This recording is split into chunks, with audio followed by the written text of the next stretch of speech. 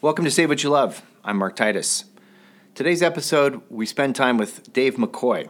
Dave is a Seattle-based Patagonia ambassador. He is a fly fishing expert and guide. He takes people all around the world to see incredible places and connect with wild fish on a fly. And he is one of the most empathic humans I know, diving into this idea about connecting to what we love and maybe sometimes thinking about, do we love it too much? We dive into all that and more on this episode of Save What You Love. If you're enjoying the podcast and you listen to it on Apple Podcasts, consider giving us a rating or writing a review, or both. It really helps us a bunch to get the word out and keep these podcasts coming to you. Enjoy the show. How do you say what you love when the world is burning down? How do you say what you love and pushes come to shove? How do you say what you love when things are upside down? How do you say what you love when times are getting tough?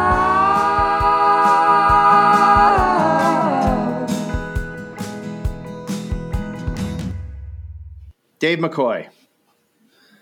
Hey, Mark. Hey, travel and adventure guide, entrepreneur, fly fishing pro, Patagonia ambassador, and owner of Seattle's premier fly fishing mercantile, Emerald Water Anglers. How the hell are you today? I could not possibly be better, all things considered. All things considered. That's right. That seems to be the operative term here of late. I know you're coming to us from beautiful, sunny Seattle today. Yeah. We are in the throes of springtime, and I think we'll dive right into it with this thing that we both share a total passionate love for. And I know from your history, this is kind of where it all started. But can you tell me a little bit and talk to our listeners about one word, water? Why water? Why did that just invade your imagination and continue to sustain your imagination to this day? Wow. Water. Ironically, of all the podcasts I've done, this is the first time I've actually been asked that question. Oh, that's so cool. It is. It's super cool. And as refreshing and scary as everyone listening can probably imagine. Water. Well, I think it's natural for kids, as soon as they start to gain a personality for themselves, to be infatuated by it. You don't have to fish or any of the things that we're probably going to get into regularly to be enamored with it. We drink it, we play in it, we bathe in it. And so naturally, I believe that given most circumstances that would hopefully be normal, you would want to explore what it brings to you a little bit more. And for me, having a dad that was a PE teacher that literally wanted to spend his summers in water itself, I am the walking, talking, living, breathing example of someone who became overly infatuated with it. Skipping rocks, catching frogs, catching little fish, swimming, diving, cannonballing, you name it. I've always loved exploring it. So, do you have one seminal moment that you can think of that kind of lit off the fireworks for you for this obsession with water? I share all those things you said, by the way, and I bet you most of our listeners do too. But I know you talk about it as the catalyst early on for your love of wild anadromous fish and all the work that you do, the great work that you do. But is there one incident, or was it kind of accumulation of all those things? I think it's collectively accumulation. I think as I spent more time around and in water, from learning to row a boat when I was probably 5 or 6, to catching water snakes and slinging them into Davis Lake and having them swim back to me for hours at a time, to fishing, to skipping rocks, to learning to try to skip rocks with the slingshot my dad made, to making rafts out of Dad's beer cans and making little mini rapids on the side of the river to send them through, led me to want to put a real boat in similar sized rapids and do the same thing. I just, at some point in time, I think the scale just tipped and I realized that water in all of its forms were something I wanted to spend the rest of my life involved with. So I know you and I also share a similar path in that somewhere in your teen years or early adolescence, you kind of drifted away from fishing and that sort of stuff and kind of moved into some other things. And we both played soccer for one thing. But can you tell me a little bit about that gap time between that early fascination and then tell us how that, evolved into what you do now? Well, that gap time gave me the opportunity to test my fortitude as a human. I pressed my limits in a number of different ways, and I'm lucky to be sitting here talking to you. So I think one of the things when I said water in all forms, I coached ski racing for a number of years and was really infatuated with frozen water. I still am. Our rivers depend on that frozen water for their lifeblood. It's part of what is considered cold water sanctuaries for our anadromous fish in the Pacific Northwest and everywhere there's an anadromous fish, they're going to rely on that to some degree. For me, coincidentally, having been raised in that fly fishing world from both of my grandparents and a bunch of my uncles and my dad and my mom and everybody else, and throwing myself headlong into skiing and ski racing, moving to Colorado and having to find a job to coincide with ski racing, this just landed in my lap one day. And it was evident almost immediately that this was where I was probably going to spend the rest of my life. So you're saying this landed in your lap?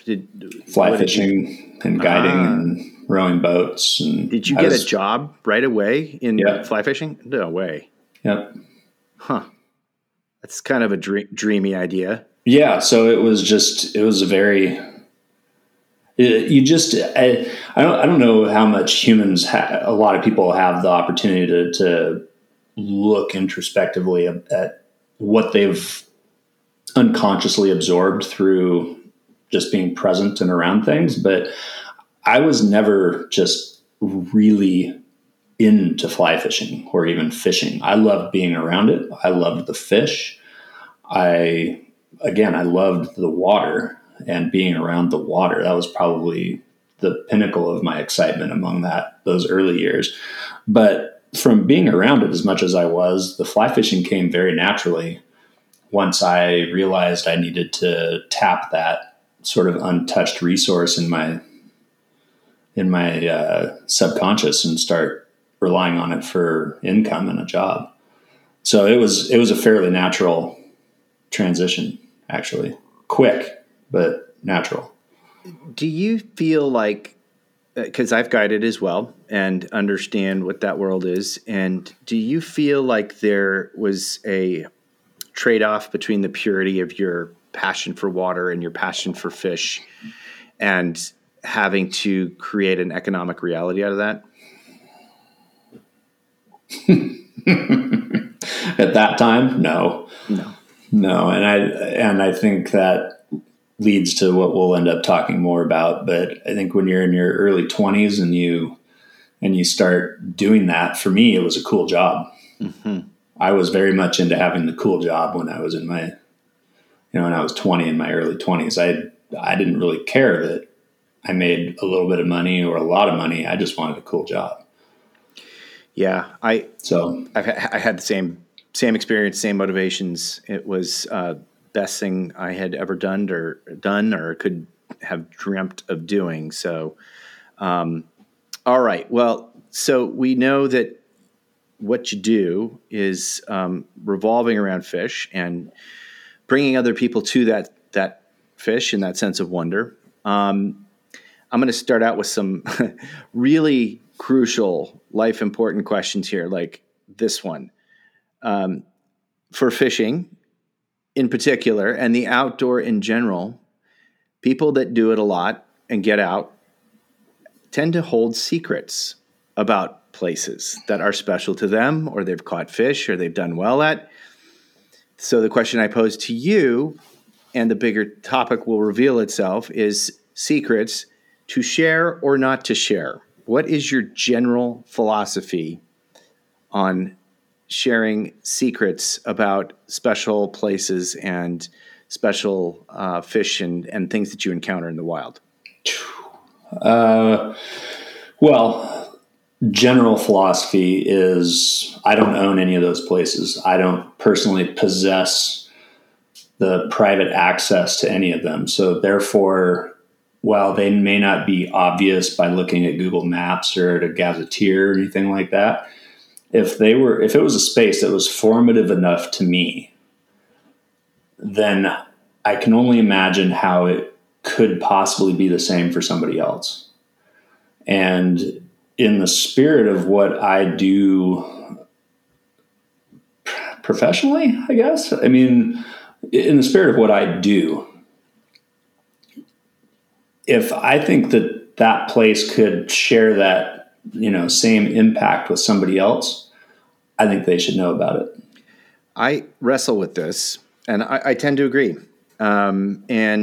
Really the bigger question here, from my perspective, is what is best for the resource and what is best for the human experience interacting with the resource. Yeah. Boy. And so, I can, just speaking from a human perspective, I know that going out to places that are wild and free and in nature are medicine for me. And I feel a certain sense of calling to be helpful, of service to others. And yet we can also love something to death. And so there is that wrestling with, telling somebody privately, either through your friends or family or through your guide business. And I think that's a legitimate argument to be made that, you've put in the time, tons of it, you invested in it. Why should you give everything away? But then there's also social media. Like, people get in all sorts of hot water by posting pictures of, really cool places that not everybody who uses those places wants to be out into the general public. So I don't know. Where do you draw the line with that stuff? Oh, that's a great question. I deal with that every day. I personally manage like 11 social media accounts, so I kind of rely on beta, if you will, to supply that sort of constant stream to all those channels. There comes with that knowledge, obviously, a responsibility to care for it. And like you already have mentioned, we can love something to death, and we're living among that situation right now, or within that situation right now. So I wouldn't say that it's. I'm not going to have an answer that's gonna paint a clear picture on this. I think that I'd like to believe everybody can be socially responsible and absorb something without feeling like they need to go reshare it and reshare it again and reshare it again, to the point where, it gets overshared and then theoretically gets overfished or overloved. Where do you go with that? I think it's a great question, Mark. It's like I said, there's not a clear and easy answer to it. I wrestle with it. I've been filming little jaunts out on hikes that I like to do. And I filmed one, going out cutthroat fishing, as you know, 2 weeks ago. I didn't mention exactly where that was. I mentioned it was in Puget Sound, but one of the reasons is my dad is experiencing limited mobility. He had a back injury, and people like my dad get a sense of being able to participate by seeing these things, and I feel like its intention at its best is to be of service and to provide some cool experience for folks.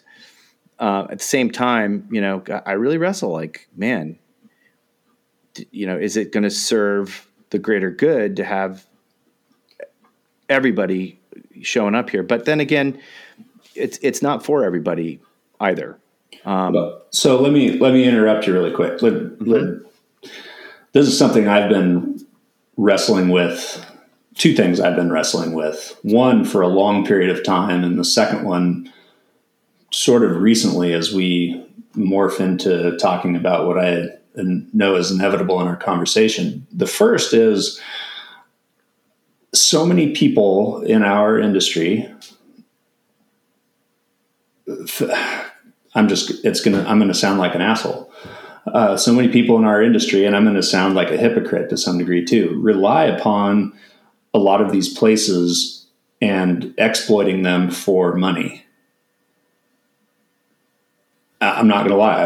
I operate a guide service. I own a business that depends on people going out fishing to buy stuff in order to enable them to go do that.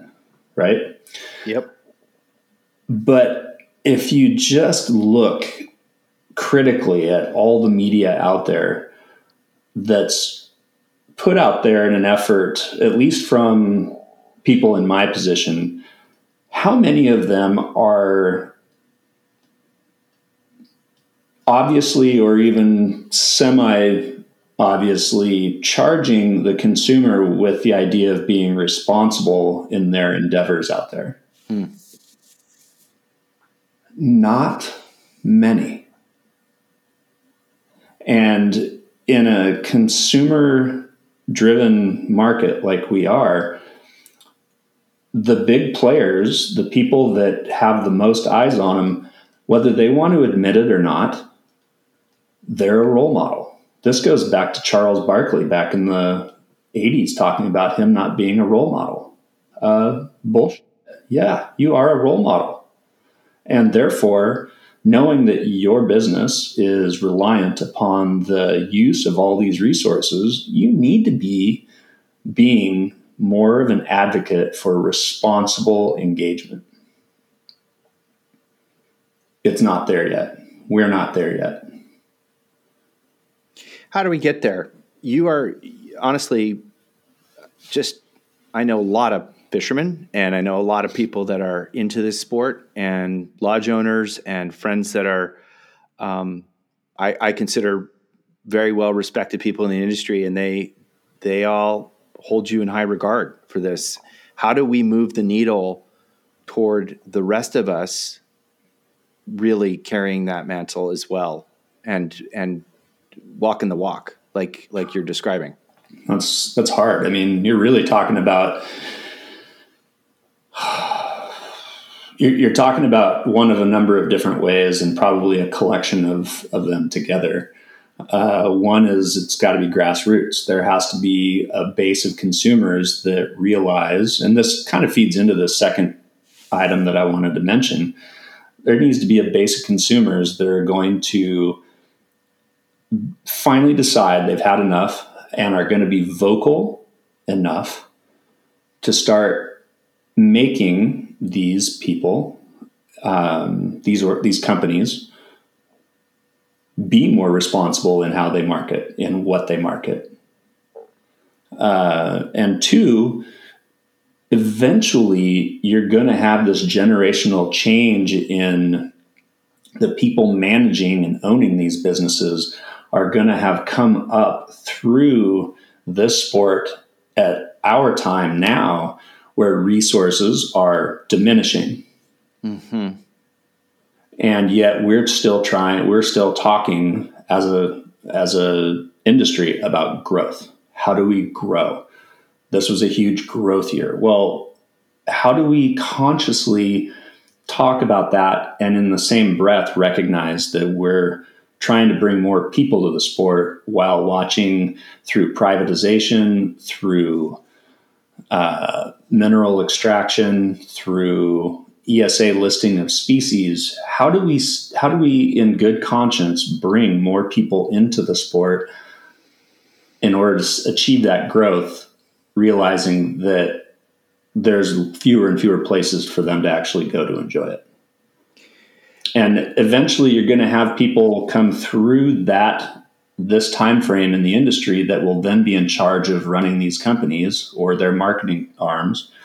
And I think we'll start to see that change. Unfortunately, like everything else, it's going to take time. It's going to be a reactionary thing, a little bit like government. This is a fantastic topic, and it's definitely going to play into one of my last questions I have for today. But, we're in this time of transformation. There's going to be pre-COVID and post-COVID PC, in the history books. And we have all had to pivot. We have all had to sacrifice to some degree. We've all had to dig in and find ways to be resilient. How has this shaped you in 2020? And in the framework of what you were talking about, in the bigger picture of how do you find a way to be resilient and profitable still, sustainable in a business sense with a resource that seems to be only growing smaller or certainly not getting bigger at the moment. But what is your personal compass been in this last year, which has been so challenging? I know it has for your business, from your location in a part of Seattle that got, cut off from the rest of Seattle during a pandemic.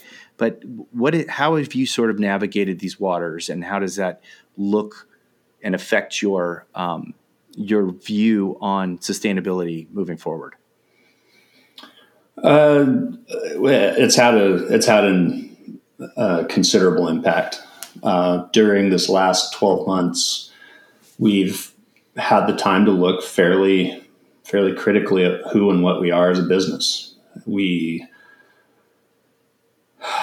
There's fisheries in this region that I don't feel like should be open. And so therefore we really backed off of advertising that we're even guiding them at all, because I don't want to be party to the hammering the last nail in these fisheries coffin. And I've had to have fairly colorful conversations with people that argue that our presence there even during these times is necessary in order to, what was the term they used? In order to sort of keep the order anyway, regardless of how they said it, at the end of the day, my feeling on those comments towards us deciding that we didn't want to guide certain fisheries was really a view from where I sit, that those people are a little bit worried that if someone like us decides to stop guiding, is that a cascade effect and more people decide to do the same?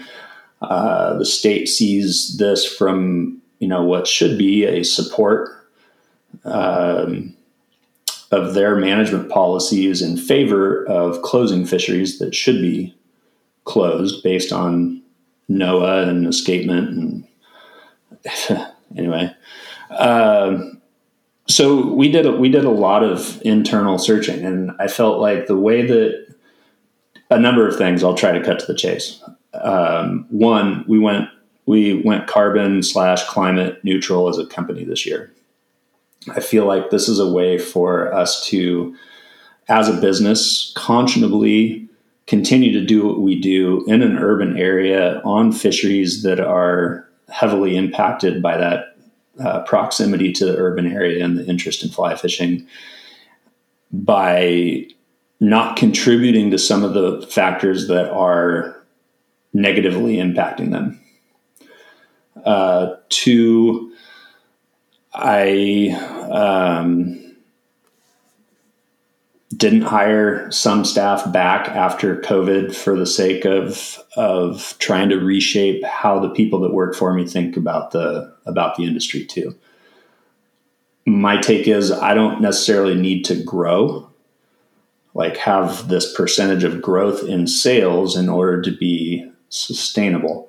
I'm in a space where I can be sustainable based on our outlook and how we operate as a business, as long as I can manage to maintain what we're currently doing, which I believe we can. My wrestling match is that I believe we've got a slightly different view of the world and our fisheries and how to operate within them as a business like ours, that I want to have an impact on more people with that perspective. That's a problem. Yep. So hence podcasts. Yeah. So this is all heady stuff, and it's important stuff especially if you're going to keep going and doing and, serving the people that get so much out of what you offer. But you've already been doing things. You've been spearheading efforts that, man, back when we grew up would have been, preposterous. Catch and release was such a thing. When we were growing up, it was like, why would you do that? You've got a perfectly good stringer. And now recently, you have really led the way. Lots of other people are as well advocating for this, but you've really been vocal about 3 words: keep fish wet, that water thing. Yeah. And what is that? How did it evolve, and why should we do it? Well, you already alluded to it. The whole idea of having a perfectly good stringer in a lot of places has kind of led us to this diminished resource that I was talking about. We've just got fewer fish in a lot of places, and we just have to recognize, even as catch and release, it's a blood sport. We do have mortality from catch and release fishing. That mortality rate will increase the longer you play a fish with too light of a rod and then hold them out of water for too long a period of time. And we can get into a tit for tat argument over exactly how many seconds that might be, but let's just agree here that the fish don't breathe oxygen like we do. They can only breathe when they're in the water.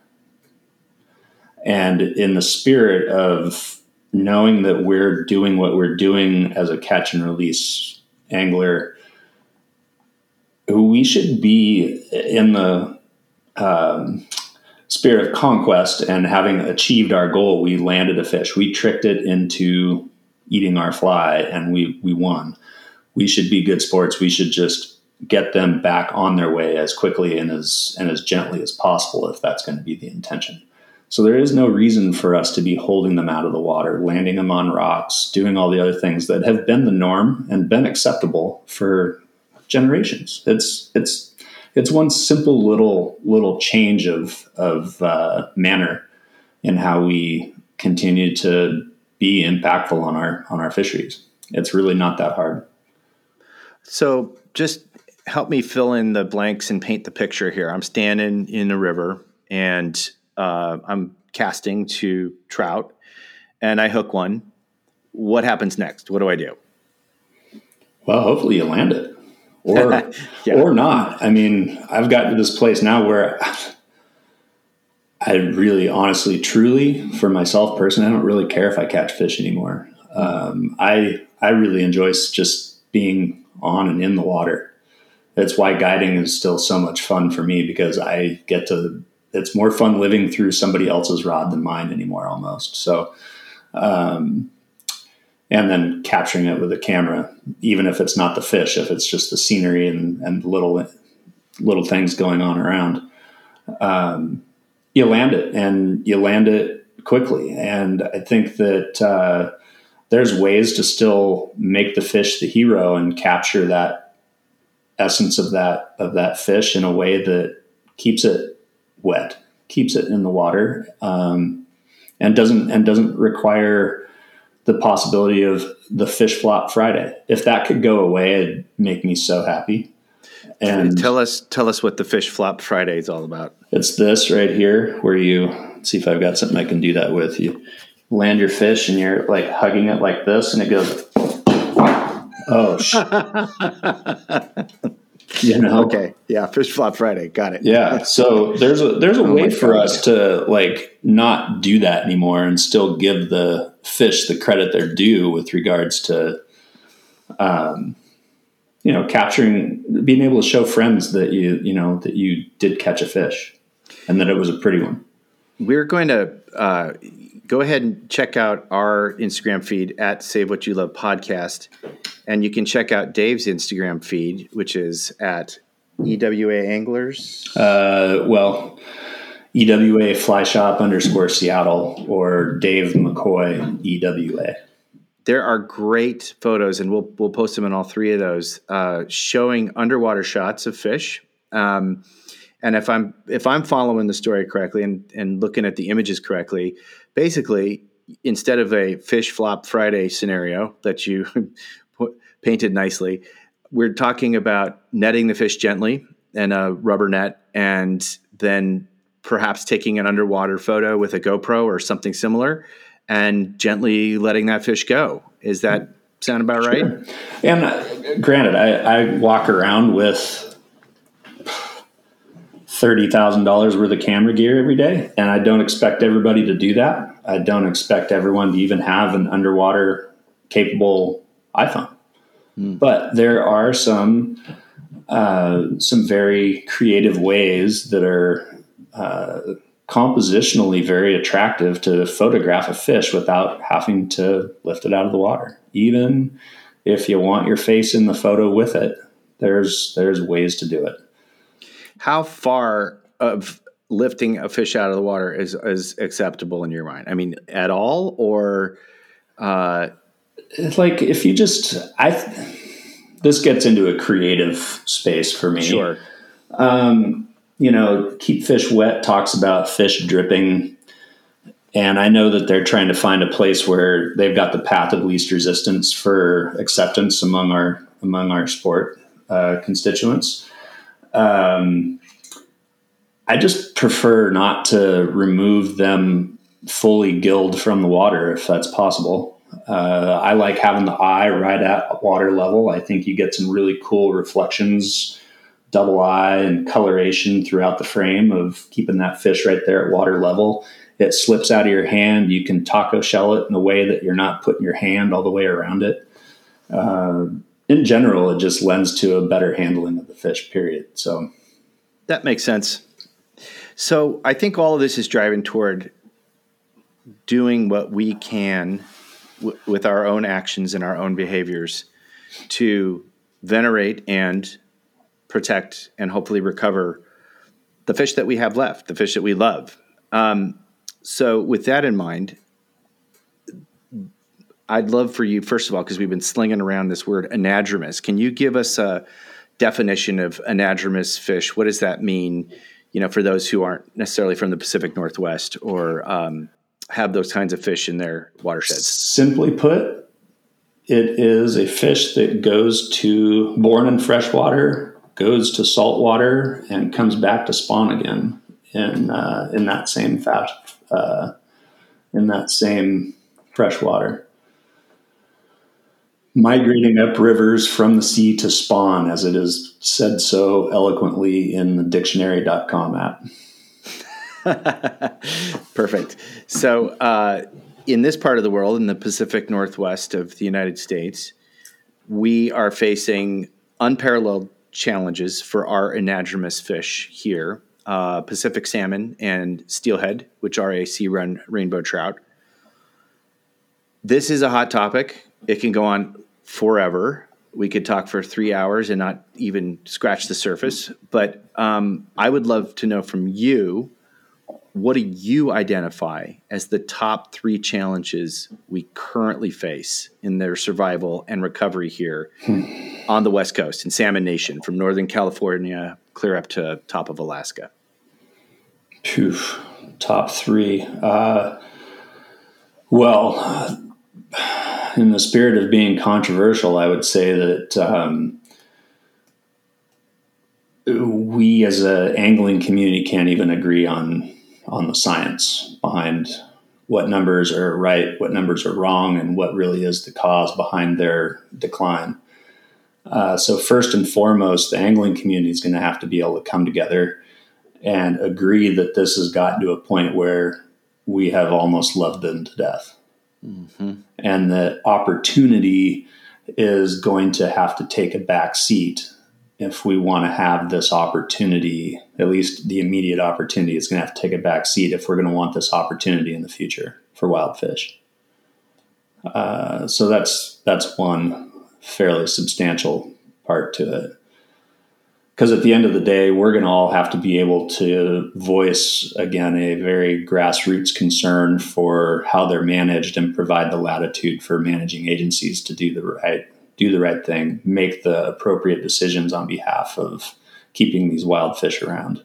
Currently, we kind of barely have that, if at all, because we still want to point at each other and be pissed off that guy throws spoons, that guy's throwing a float, that guy's bobber fishing, and that I'm swinging, and then we can almost barely even talk to each other a lot of times because of that sort of animosity among, how we feel internally about how we fish. And at the end of the day, my God, if the fish aren't there, who cares how you fish for them?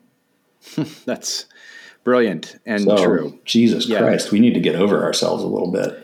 Well, and then you get outside of that bubble, our angling bubble, mm-hmm. and then you're moving into commercial fishermen and the generations of prosperity that's brought, and livelihoods that has brought, and moreover a lifestyle of being in tune with the ocean and fish, and that's just as legit as a sport fisher's perspective. And then you talk about the tribes who go even further back.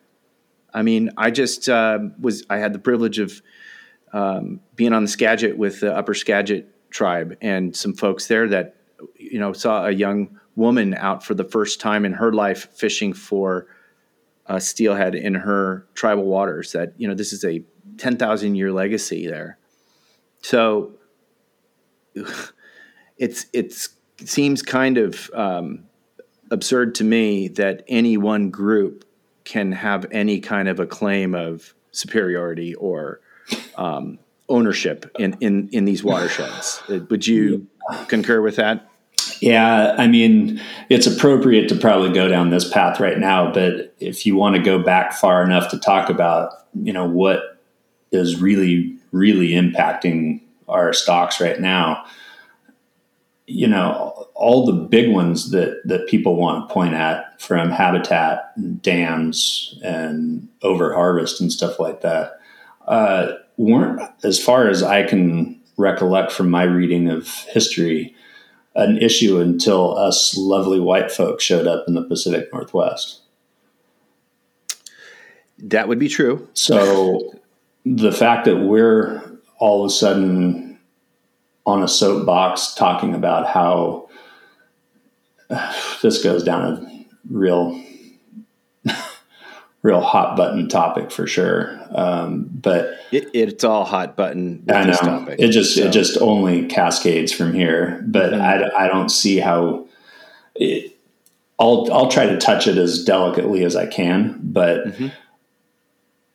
to get upset at the tribes under their treaty taking half of the fish that return, knowing that we had as much of an impact or probably more of an impact on the reason why the half is as small as it is now, is hypocritical in and of itself.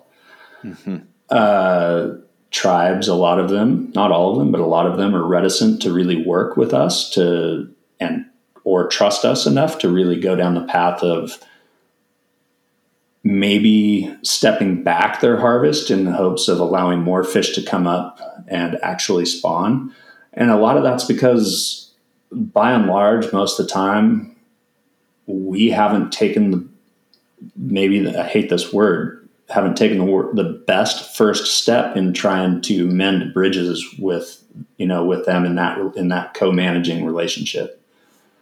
It's still very abrasive in a lot of ways, and that is going to have to change too.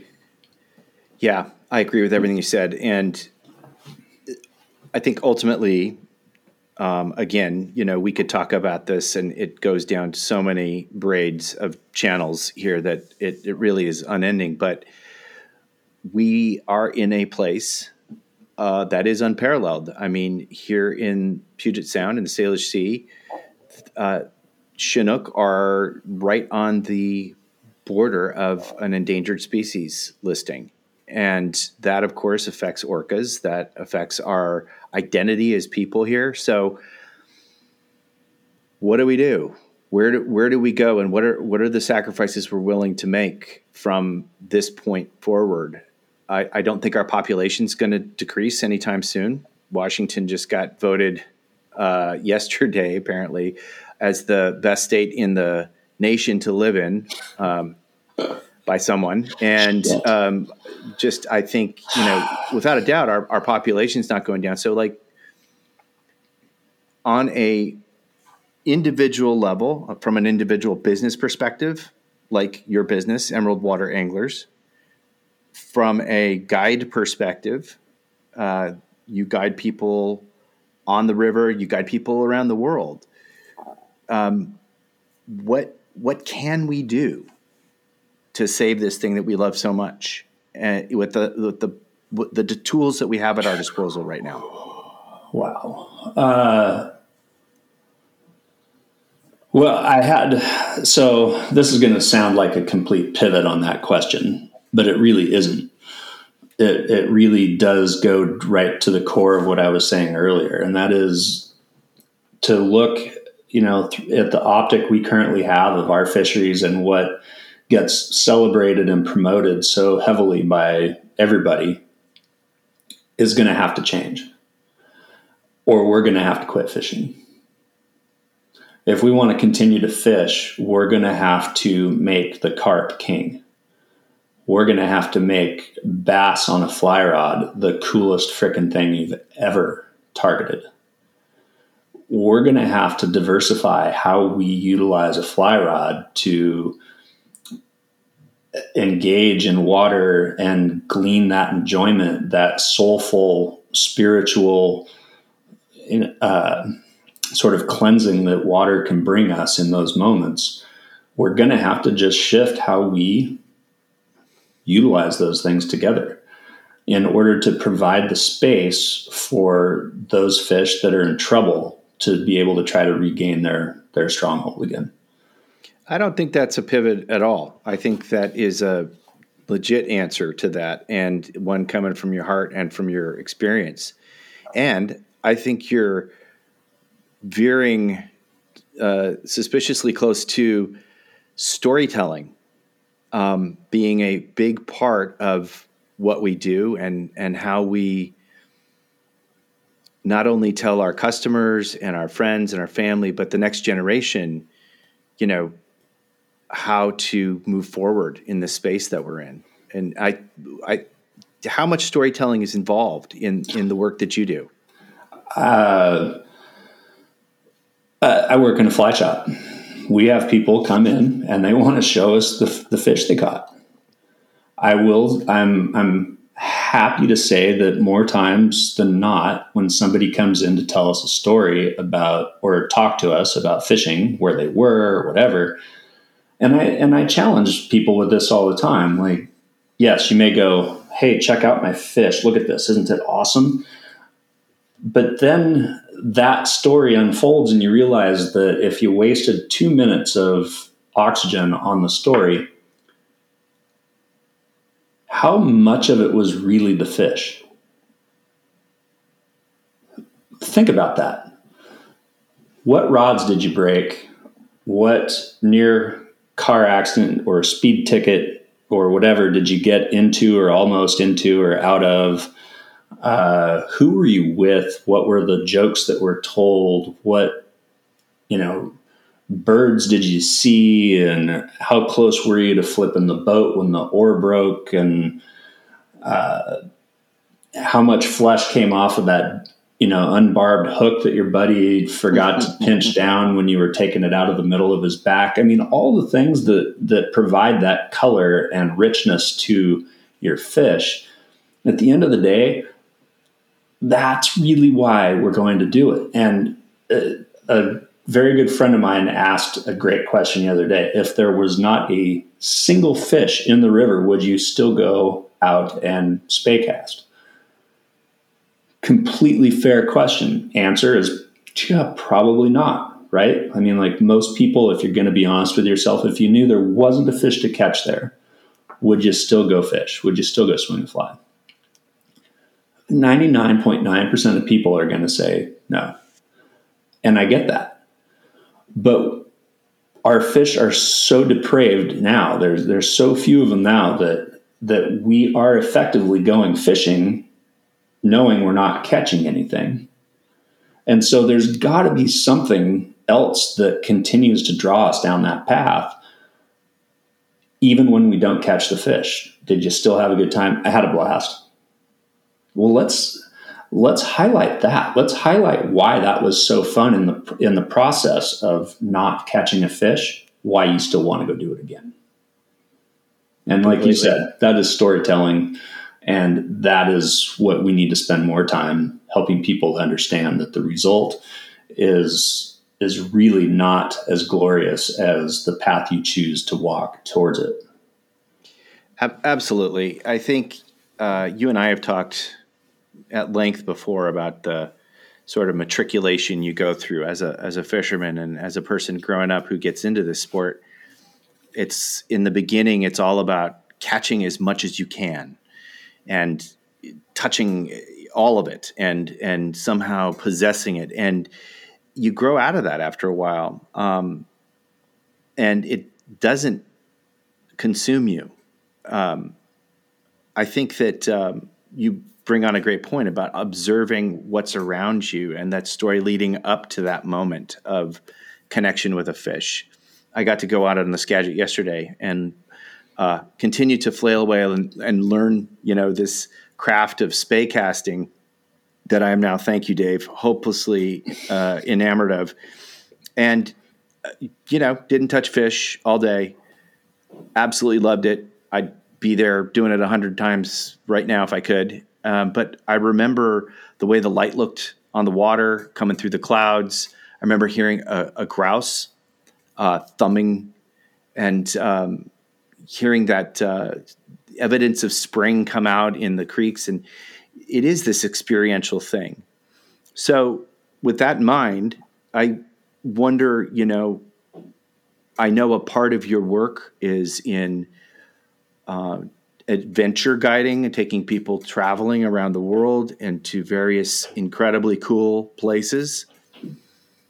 And how do you see that experience and that product that you offer growing, changing, augmenting, given the world that we're in right now, given the environmental impacts that we're dealing with, and why do people want to do that in the first place? Those are all great questions too. I think COVID's had a really rough impact on the travel industry, and I mean just on every industry. It's really sad to just see where we are currently, within our sport, and understanding how the greater world is dealing with everything that happened in this event of the pandemic. We just have products we're not going to be able to get for months. And I'm slowly seeing emails come from manufacturers talking through and around the topic of, in case you were hoping to get a size 12 boot in that, you might see it in August type of thing. And like, it's a bigger picture. It's a bigger picture question in that I think for me, you already hit on it. It's the travel part. It's a story.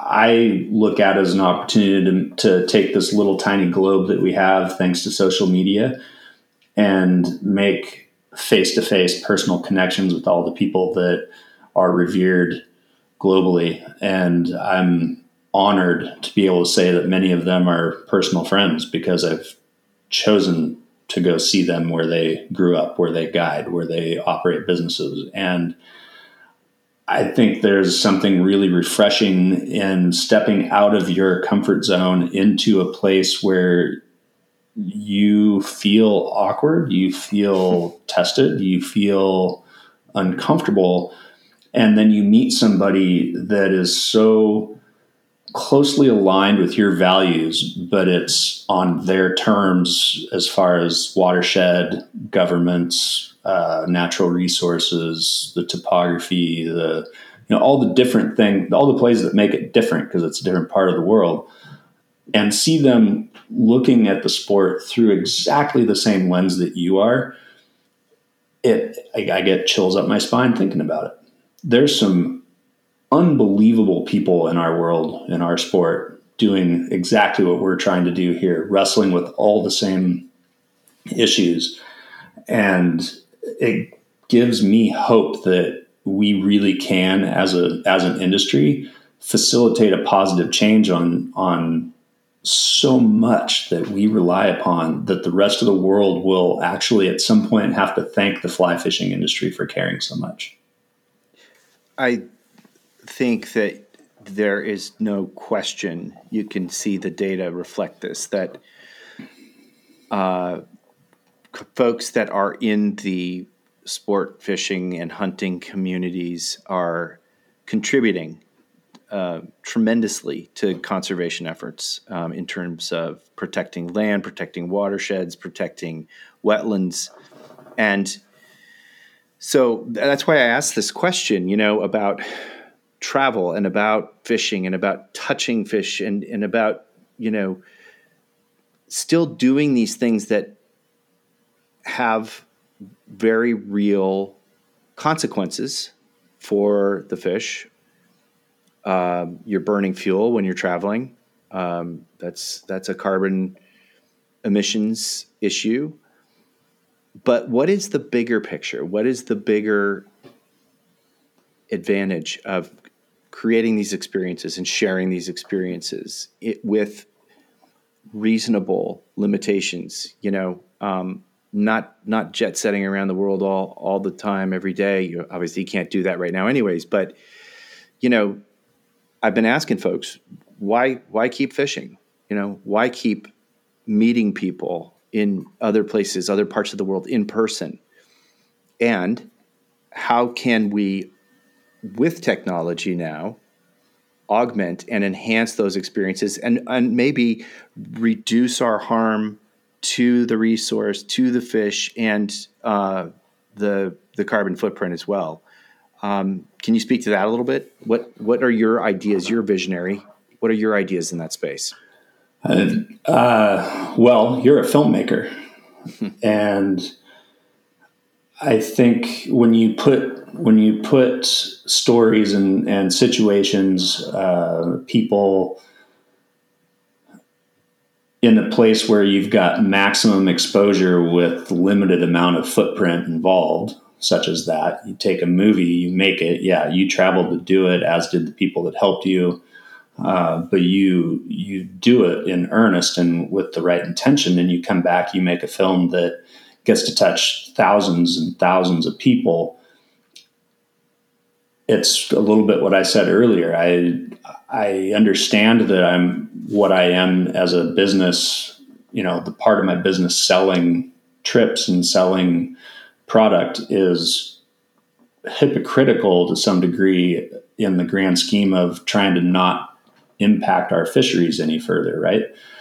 I just believe that there's a way to tell the story to people through the lens of a camera for video or still, and help them want to go engage more responsibly than what you're seeing in the average advertisement for somebody that's trying to just, like, Travelocity is saying, hey, you should go to Seattle and go fish. I really like it. Does that resonate? It does. It totally does. And I got two other thoughts. One is you've already touched on, and I really liked the picture you painted of let's make carp sexy. Yeah. Let's make, bass, pike, other, fish that are not necessarily as threatened as anadromous fish. And I grew up duck hunting with my dad, and we would go over to the potholes in Eastern Washington, and there were carp. It scared the living shit out of you. First thing in the morning, you're putting out the decoys, and this thing would bump your leg, and you're thinking Jaws, and it's the golden ghost. But boy, those things will give you a run for your money, and you're still out in nature, and you're still connecting with your loved ones. And so that's one thing, like alternate the storytelling to another lens and another different version of that way of doing things. And then the second thing is, can you see, you mentioned using a lens. Filmmaking is one part of that. Can you see any application of augmented reality or virtual reality or these emerging technologies to enhance, not replace, but augment and enhance our desire for connection to the natural world, to each other, and to let's face it, the cool stuff that you sell at your fly shop? Well, I mean, I think we're headed there, whether we like it or not. Yeah, I think it's coming. In fact, I'm sure there's some people right here in Seattle, Bellevue, that are working on it as we speak. Mm-hmm. Some degree of me will find a little bit of sadness in the idea that you engage with this from the comfort of your living room. But how is that different than just watching a really well done TV show that inspires you to all of a sudden buy a reusable water bottle and not use plastic anymore? I think it's kind of the same, to be completely honest. I do too. And if that's a place where a sect of those that want to engage with it can do so, and still be within the confines of a house, you're eliminating the carbon footprint. If you can set it up well enough, because one of the things I was going to mention is the whole skill set and, wrapped up in fly fishing is why we do it. If it was about tossing bait and just drinking a beer, you've chosen the wrong facet of fishing to pursue.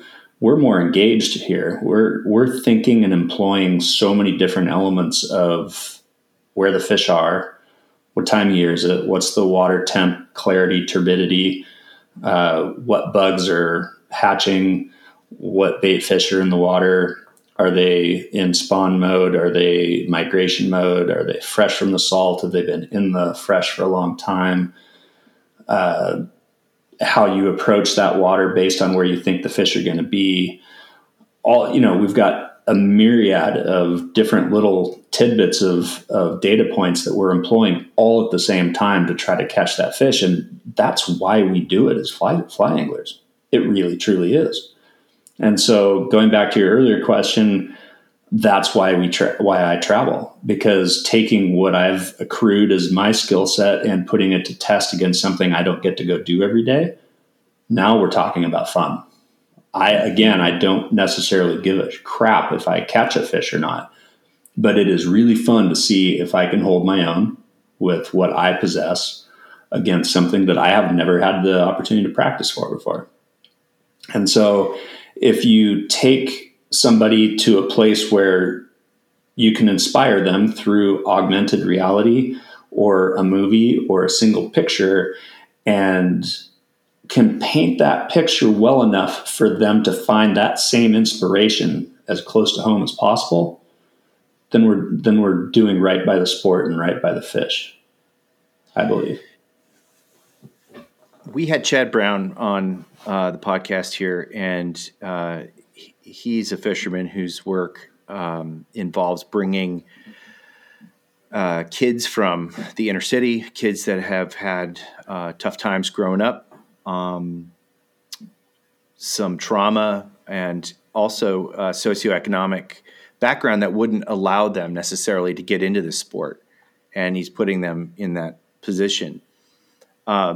Harkening back to what you're talking about the paradox and the conundrum of how do I keep a sustainable business going and grow it, and understand also that there is certainly a segment of the population that can't necessarily afford to get into this sport. Is there a space that you can see or visualize for bringing more people into this sport, into this consciousness, and more ways to connect people in a meaningful way that will then help create the champions for the resource, for the environment, for the stewardship of the land and the rivers and the Salish Sea moving forward in the future?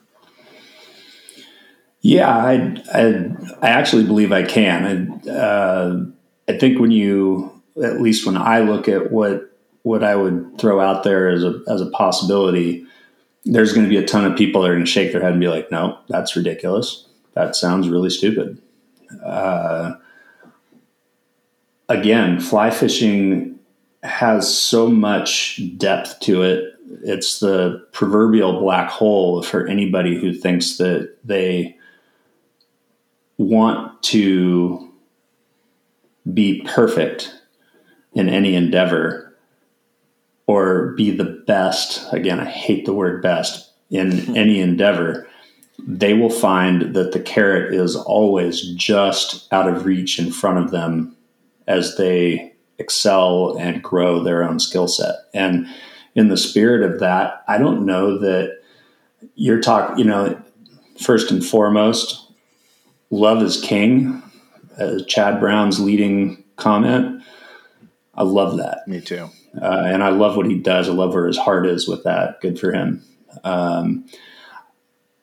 In the spirit of what he's trying to do, we all know the impact that the natural world can have on even those of us that are privileged enough to see it as often as we do. But fly fishing and the skills that we employ to do it don't necessarily have to be employed towards an actual fish per se with somebody who doesn't even get to go outside that often.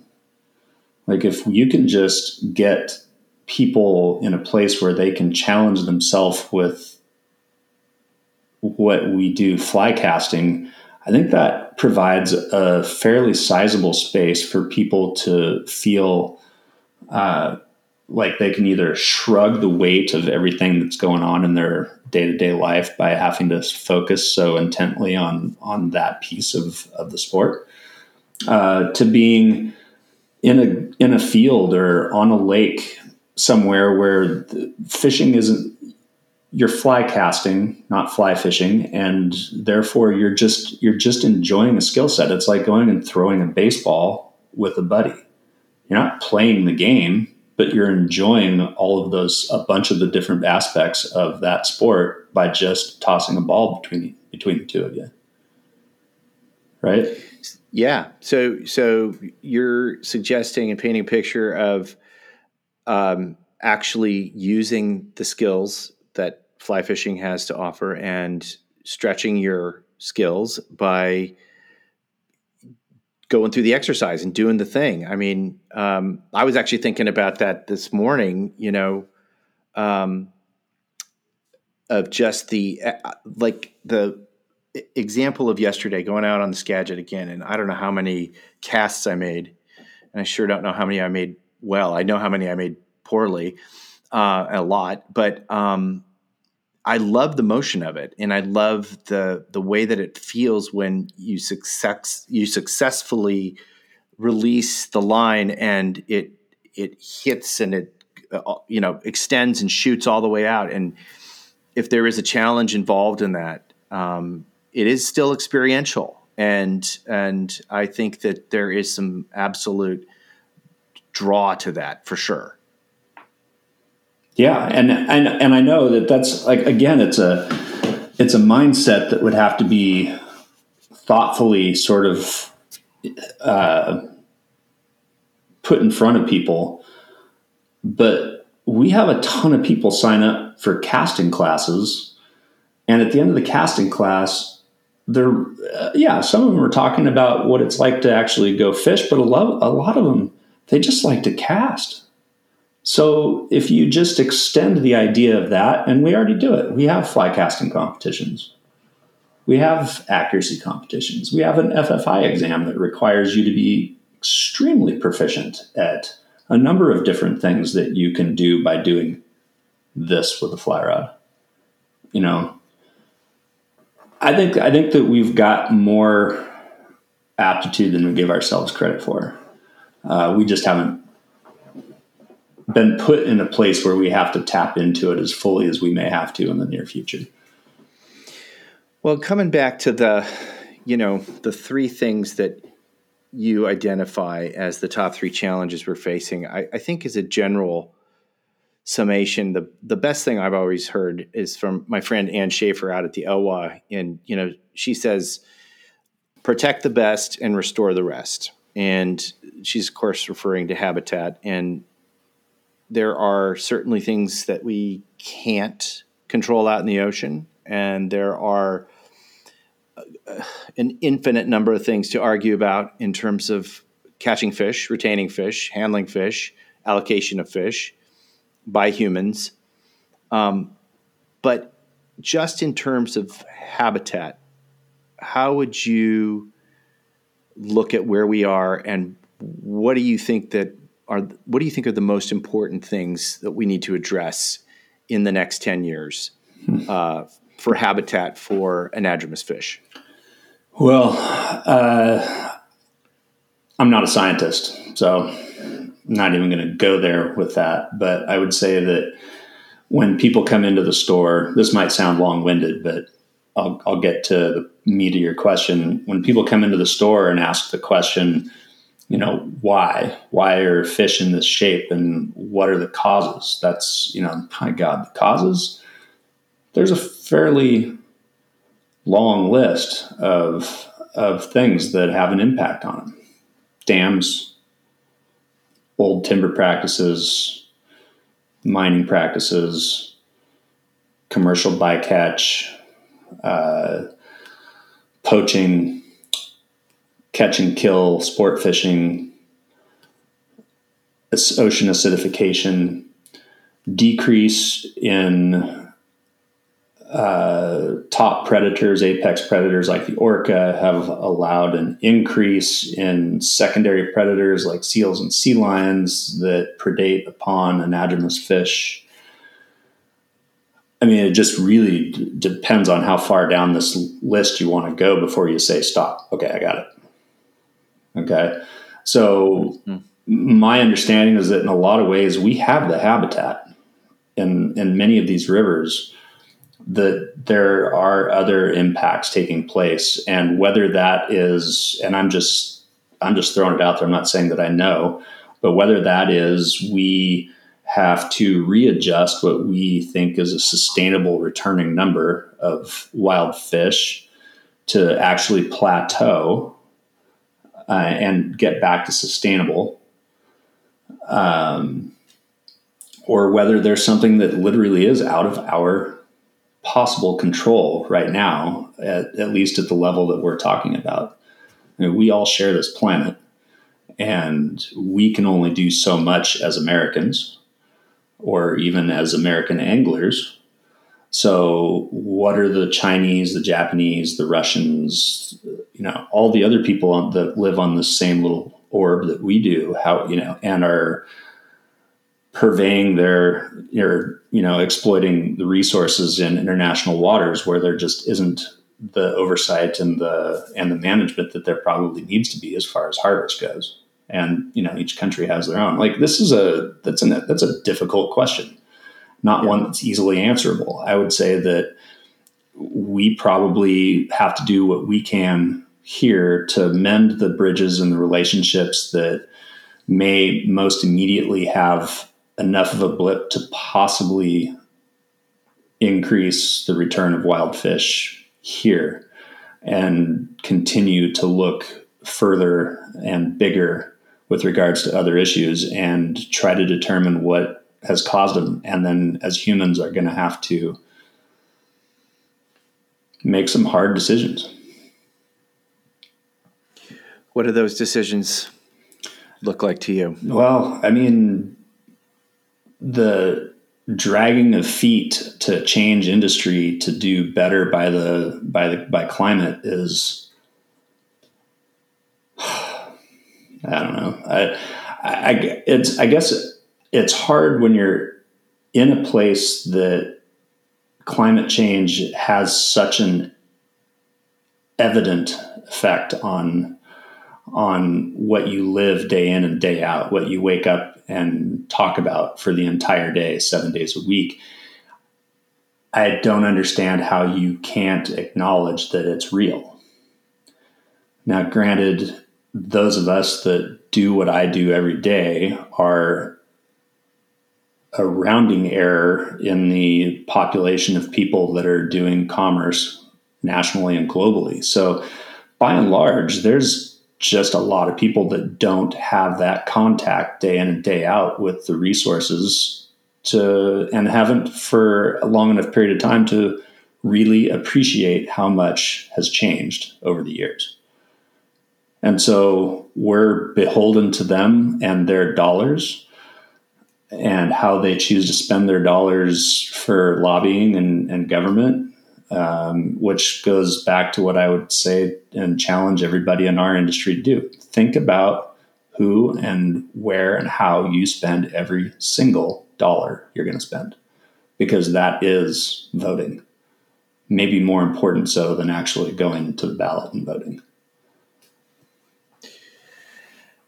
Dave McCoy, amen. Ultimately we have a couple things that we can use to voice our opinions, and the dollar arguably is the strongest. You've done an amazing job, my friend, both in the work that you're doing. I frequent your store as often as I can, and in this discussion, and I'd love to reserve the right to keep it rolling, because you know what? This is going to just continue on as a discussion in the next year, 2 years, decade. And I'd love to come back and revisit it if you're up for it. Anytime. Cool. As long as you don't get booed off the airwaves for having me on here. Hey, I'll let you know if that happens. Okay. You'll be the first to know. But sure. Before bailing here, I do a little speed round here at the end with everybody. And ordinarily I use the visual of a burning house. But in your case, because it's apropos, I think we'll call it, your house is in the path of a flooding river instead of a burning house. So, of course, you get your loved ones out first. But in addition to them, what's the one physical thing you take with you before it gets swept away? So I don't have to worry about my family or my cat. No, you your cat's a loved one too. You get your loved ones out first. They're fine. Yes. My camera. Mm-hmm. Now let's call it your spiritual house. What are the two most important things about your life, about your values, about who you are that you take along with you? Spiritual house? Does it go back to my loved ones? Because my kid and wife are tied for first. Yeah, I'd say that's like in love. Is anybody going to answer differently on that unless they don't have family in the house with them? Well, I've had some folks answer their sense of gratitude, loyalty, those sorts of things. I think loyalty is theirs. Yeah, that's right in there. Doesn't that go with you powerful. Inherently, though? Yeah. I mean, if you get out, it goes with you. I think what I'm thinking of a little more esoteric situation of, if it's all getting stripped away and you have to hold on to those two things that are most dear to you, those ideals. What are those ideals that you the two most important ones that you take with you?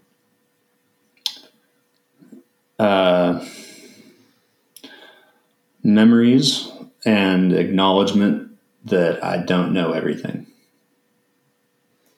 Humility. That's good. Humility is excellent.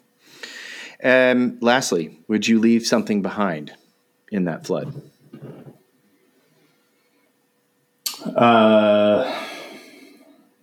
Esoterically again? Yeah.